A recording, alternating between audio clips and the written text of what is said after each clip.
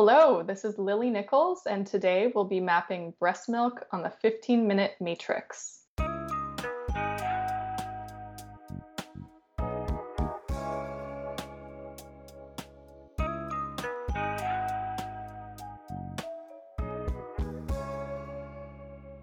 Welcome to the 15-Minute Matrix. I'm Andrea Nakayama, functional medicine nutritionist and your host. This is the podcast that brings you bite-sized insights and lessons on the clinical relevance of the functional nutrition matrix, the most important tool in functional medicine and functional nutrition. The matrix is so important for us coaches and clinicians because it not only causes us to stop and assess, but it reminds us of three very important factors in our care, recommendations, and outcomes. That's everything is connected. We are all unique and all things matter. Be sure to head over to this episode's show notes at 15minutematrix.com if you'd like to see today's topic mapped on a downloadable matrix to remind you of these critical aspects of care. Today on the 15-Minute Matrix, I'll be talking with Lily Nichols.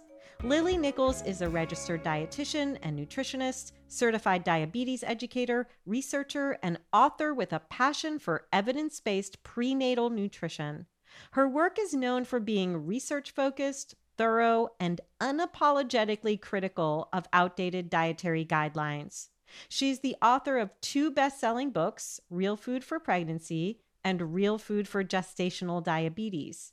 You're going to love this episode on one of nature's most nutrient-rich foods, and that's breast milk, of course. So let's get started.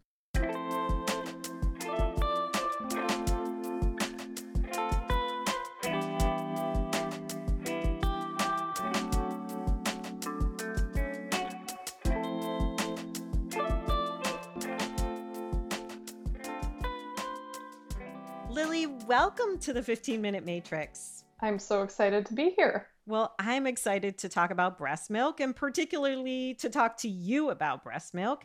Breastfeeding is one of the antecedents that we're always, hopefully, fingers crossed, collecting in a functional nutrition intake.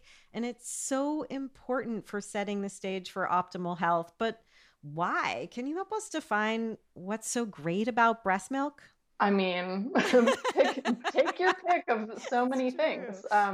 It is innately the way that mammals have, from the beginning of time, fed their young. It's only been until relatively recently, in the past 100 or so, maybe 150 years, I'd have to go back to the exact date, that we've had an alternative to human milk. So it is designed for baby, produced by mom, and it is in response to so many different inputs from the baby itself. I mean, down to the antibodies that the mom passes through her milk are in response to the different pathogens or things that might be in the baby's saliva that's absorbed into the mammary gland from the nipple while the baby's nursing. So there's just it's a dynamic, ever-shifting food. Yeah, I love that. And if we break down that food, there's so much good fat and fat-soluble vitamins and omegas. Anything about the makeup of breast milk from that particular nutrient perspective that you can share? So breast milk varies person to person. It varies mammal to mammal, but there is a general breakdown of like fat, carbohydrates, and protein that tend to be fairly consistent in most people's milk. The most variable macronutrient would be the fat, and that can be related to a mother's intake, a mother's fat stores, or even what is actually produced by the mammary gland. So it's pretty interesting how that's always in flux. One of the cool things, though, that formula companies have yet to figure out is how to mimic a certain type of carbohydrate that's found in breast milk called human milk oligosaccharides, or HMOs. And those are indigestible by the infant, but they feed the microbiome of the infant. And that's something that has just been revealed or more thoroughly explored in the literature in the past decade or so. It's really fascinating. And when we look at the center of the functional nutrition matrix, sort of the soup, you already talked about immunoglobulins, you're talking about the microbiome. Does the breast milk actually help with forming the integrity of the gut wall? Absolutely, yes. So part of the role of those HMOs is to feed the gut. Mm, And specifically when you're looking at the first milk that comes in, which is colostrum, right.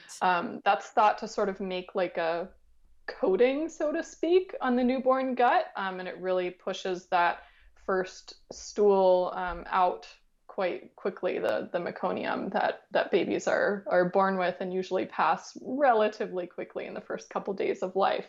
And they've shown that even introducing, a single bottle of formula milk will shift the microbiome of a baby. I mean, it is really amazing how we kind of imprint and pass along the maternal microbiome to the infant, not only via breast milk, but also throughout pregnancy and the birth process as well. But breast milk can also make up for some of the, microbiome transfer that could have been disrupted, say, by antibiotics during pregnancy or during Hmm. labor or a cesarean section where they're not passing through the vaginal canal. They've found in some research that breast milk can actually offset some of the less than ideal consequences that can happen to the infant gut. So it's pretty dynamic stuff. Yeah, my mind is racing with so many questions. We're talking about all the positive things that can pass from mama to baby with breast milk. But if we look at some of the environmental inputs, we now know we're also passing some not so good things to our babies with our breast milk. Can you talk into that a little bit? Yeah, it is one of those taboo topics to talk about. Right. Kind of right up there with a question I get a lot about boosting the nutrient levels in breast milk. Like, absolutely, there are a lot of different toxins that can pass through breast milk. It can be a bit alarming. I mean, I'm actually currently still nursing my 1-year-old, so I'm absolutely, for the moms listening, I'm in the throes of it, and you don't want to get too much in your head about, oh my God, I had I don't know, a tea while I was out and it had a plastic lid and that has BPA and now there's going to be BPA in my breast milk. I mean, you can really get in your head on this. But from a strictly logical standpoint, taking the emotion out of it, there's a ton of research showing that a lot of different environmental toxins pass through breast milk. So I think it definitely behooves us when we're thinking about anything fertility, pregnancy, breastfeeding, to be really conscious of those toxin inputs that we can control. Not all of them are within our control, but we can cease to cook in nonstick pans so we're not passing perfluorinated chemicals into our breast milk. We can choose to store leftovers in glass instead of plastic. We can choose not to microwave food in a plastic container or with plastic wrap, or not microwave vegetables in a plastic bag, and then we're not heating and moving those plastic, phthalates and other chemicals into the food and thus passing that into our breast milk, right? So any toxin inputs that are within our control, I really think is wise for breastfeeding mothers to have on their radar. And it's so important for us to understand that fat actually transports toxins more readily than other constituents, and that the breast milk is filled with fats, which is a good thing. We have our choline, our vitamin A, our vitamin D, our omegas, and we are then passing some of those toxins off. But we shouldn't give up the good for the bad. So, taboo subjects here. We're talking about the good, the bad in breast milk. Again, mostly the good. That idea that we could boost the nutrients in our breast milk. First of all, why is this a taboo subject? I think the issue is twofold. So I think there is fear of making the breastfeeding mother question her milk. And as a breastfeeding mom, I've breastfed 2 kids now. That's pretty much a given. You're always going to have questions. Am I making enough? Is baby okay? Yes. The second thing is that we also want to avoid complicating nutritional advice on breastfeeding. And so sometimes with the overwhelm that naturally accompanies new motherhood, just focusing on eating enough, Hmm. is priority number one. Unfortunately, though, I think that ignoring the fact that nutrients do transfer into breast milk ignores the micronutrient part of the conversation. I mean, even if you're not eating super well and you're not super well nourished, you will be making good milk for your Hmm. baby. However, we have a lot of data showing that the micronutrient content of milk, so particularly the vitamins, but also some minerals, can vary based on maternal intake or maternal nutrient status. Mm. And we know from the NHANES survey of like the giant US survey on nutritional status that 47% of pregnant or breastfeeding women are deficient in at least one micronutrient. And that study only looked at 8 nutrients. Okay, so if you throw in choline or something into the mix, you're going to have almost 100% having some sort of micronutrient deficiency. So I think we need to sort of balance our coddling maybe of new mothers and Right. encouragement of new mothers and absolutely promoting lactation consultants and early support and postpartum recovery and all that, with also looking at it as sort of a two birds with one stone situation. I mean, we want mothers to not finish pregnancy and finish, breastfeeding super nutrient depleted. We want them to have adequate nutrients for them to maintain their mental health and their physical health and maintain their fertility should they go on to have more children. And if we're not nourishing mother well, those things are going to fall by the wayside. But also, the levels of certain micronutrients in the milk could also be affected. And I think this is a worthwhile conversation. One that comes up often is vitamin B12. That's probably one of the micronutrients we have the most data on, actually, where if you're deficient in vitamin B12, your breast milk is also deficient in vitamin B12. And once babies use up whatever stores they had from in utero, which is usually in the 4 to 6 month range in life, then they can actually have irreversible neurological damage. And that happens in 50% of infants who are in a situation of vitamin B12 deficiency. That's huge. So I do think like we have to be having nuanced conversations about it rather than just saying like, it's a non-issue. Your milk is always good enough. It's like, of course your milk is good enough. We can make sure it is nutrient replete by Right. keeping you nourished. Such an important point. We don't want to make moms feel less than, but it's worthy of a discussion where we can nourish mom in order to nourish baby. You mentioned B12. Are there any other things that mom should be thinking about taking into her system, either through her food and diet or supplementally, that support the benefits of the breast milk? Absolutely. I mean, there's a whole slew of nutrients we could be talking about here, and overall, a well-balanced omnivorous diet is probably going to provide most of them. But some of the things that are most commonly lacking in the maternal diet would be B12, which we just talked about, choline. Mm-hmm. So choline is a B vitamin-like compound, and your choline needs are actually highest in lactation of any life stage. Mm. So if you're not somebody who consistently eats egg yolks, which are going to be your number one source, or liver, for example, which not many people eat much of, that might be something you consider supplementing with. I do think vitamin A is important to talk about because they've found that up to 60% of mothers have low retinol levels in their milk, and supplementing with beta carotene does not offset this. It needs to be retinol, so either from animal fats or in supplemental form. So you could check your multivitamin or prenatal vitamin if you're taking it to make sure that it's not just beta carotene or that you have a dietary source. And then, of course, DHA, a long chain omega 3 fat, really important for baby's brain development, also tends to be depleted after pregnancy.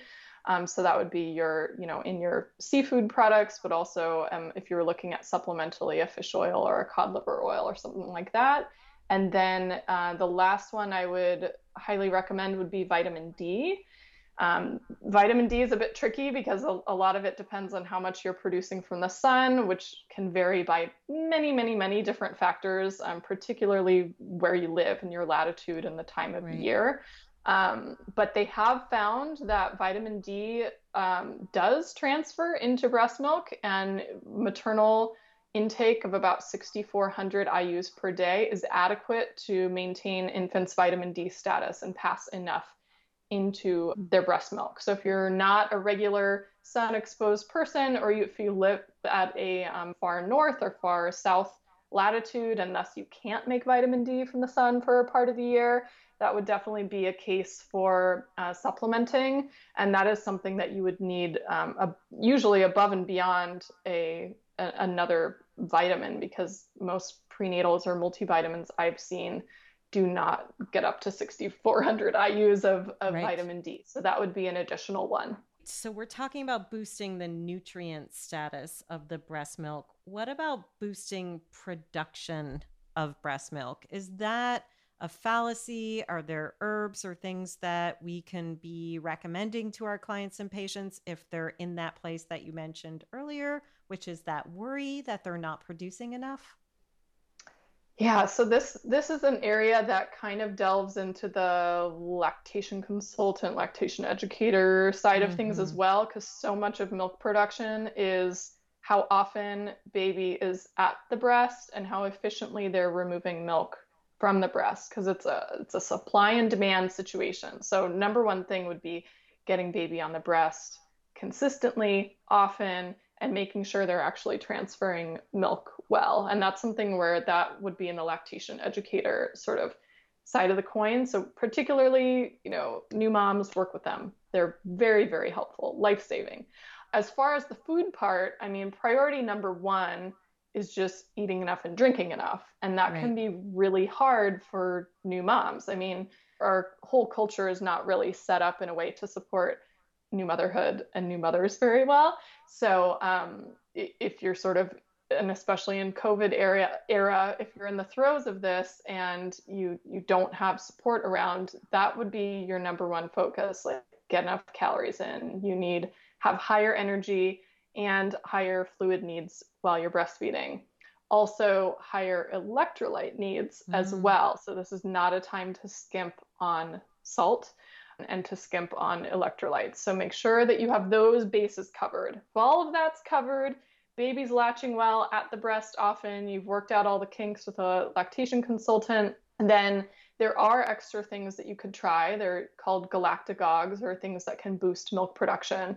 There's a variety of herbs out there, and that'll vary based on the culture or tradition that you're looking at, but like fenugreek is a common one. Even chamomile, which is surprising to a lot of people, is a Mm-hmm. galactagogue. There are certain foods like oatmeal, B vitamin rich foods like brewer's yeast.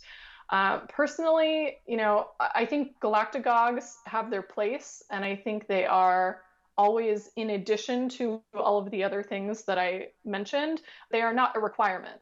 The first things I talked about are a requirement. Galactagogues Right. are an add-on if you need them, and they vary in efficacy, and I think they vary person to person. And it's, as a breastfeeding mom, it's tricky to get a gauge on how much milk you're producing if you're not pumping often. And then if you're pumping, the pumping output is not as good as what baby gets. Babies are far more efficient at removing milk from the breast than the pump. And so it's really tricky to, like, unless you're doing a pre and post weight feed of your baby at every single feed, which is just neurotic, it's hard to Right. get a gauge on your milk production. You know what I mean? I mean, at Right. a certain point, you have to just trust Trust. that Yes. if you're getting enough wet and poopy diapers and baby is gaining weight and hitting milestones, you're good, right? Yeah. But these are Yeah. the nuances that you work out with a lactation consultant. Lily, there's so much wisdom that you just shared with us, and I'm wondering if we can end with a little love in the form of oxytocin. I know the breast milk isn't carrying the oxytocin, but is there anything in the transference of the milk that would lead us back to those hormones and neurohormones that mama and baby are generating through this connection? Oh, I mean, I certainly think so. I'm not sure on the oxytocin and whether or not it transfers. We know a lot of different maternal hormones do transfer, like melatonin, for example, Mm, which might explain why babies get so sleep drunk at the breast, and it helps settle them at night so well. But absolutely, there's this really innate bond between mother and baby. I mean, the distance of baby at the breast from the mother's face, that's about the distance that a newborn can see. So there's mm, definitely a bond that goes far beyond the nutritional aspects of breastfeeding. That's worthy of a conversation all on its own. And even for people who are not feeding at the breast, maybe they're bottle feeding, whether it's pumped breast milk or formula, if you keep that baby, close to you, you're still keeping that connection, letting them make that eye contact and read your lips and all of that. It's huge. So beautiful. Lily, thank you for sharing your wisdom with us. It was really rich, like that breast milk, and I really appreciate spending the time with you. Thanks for having me.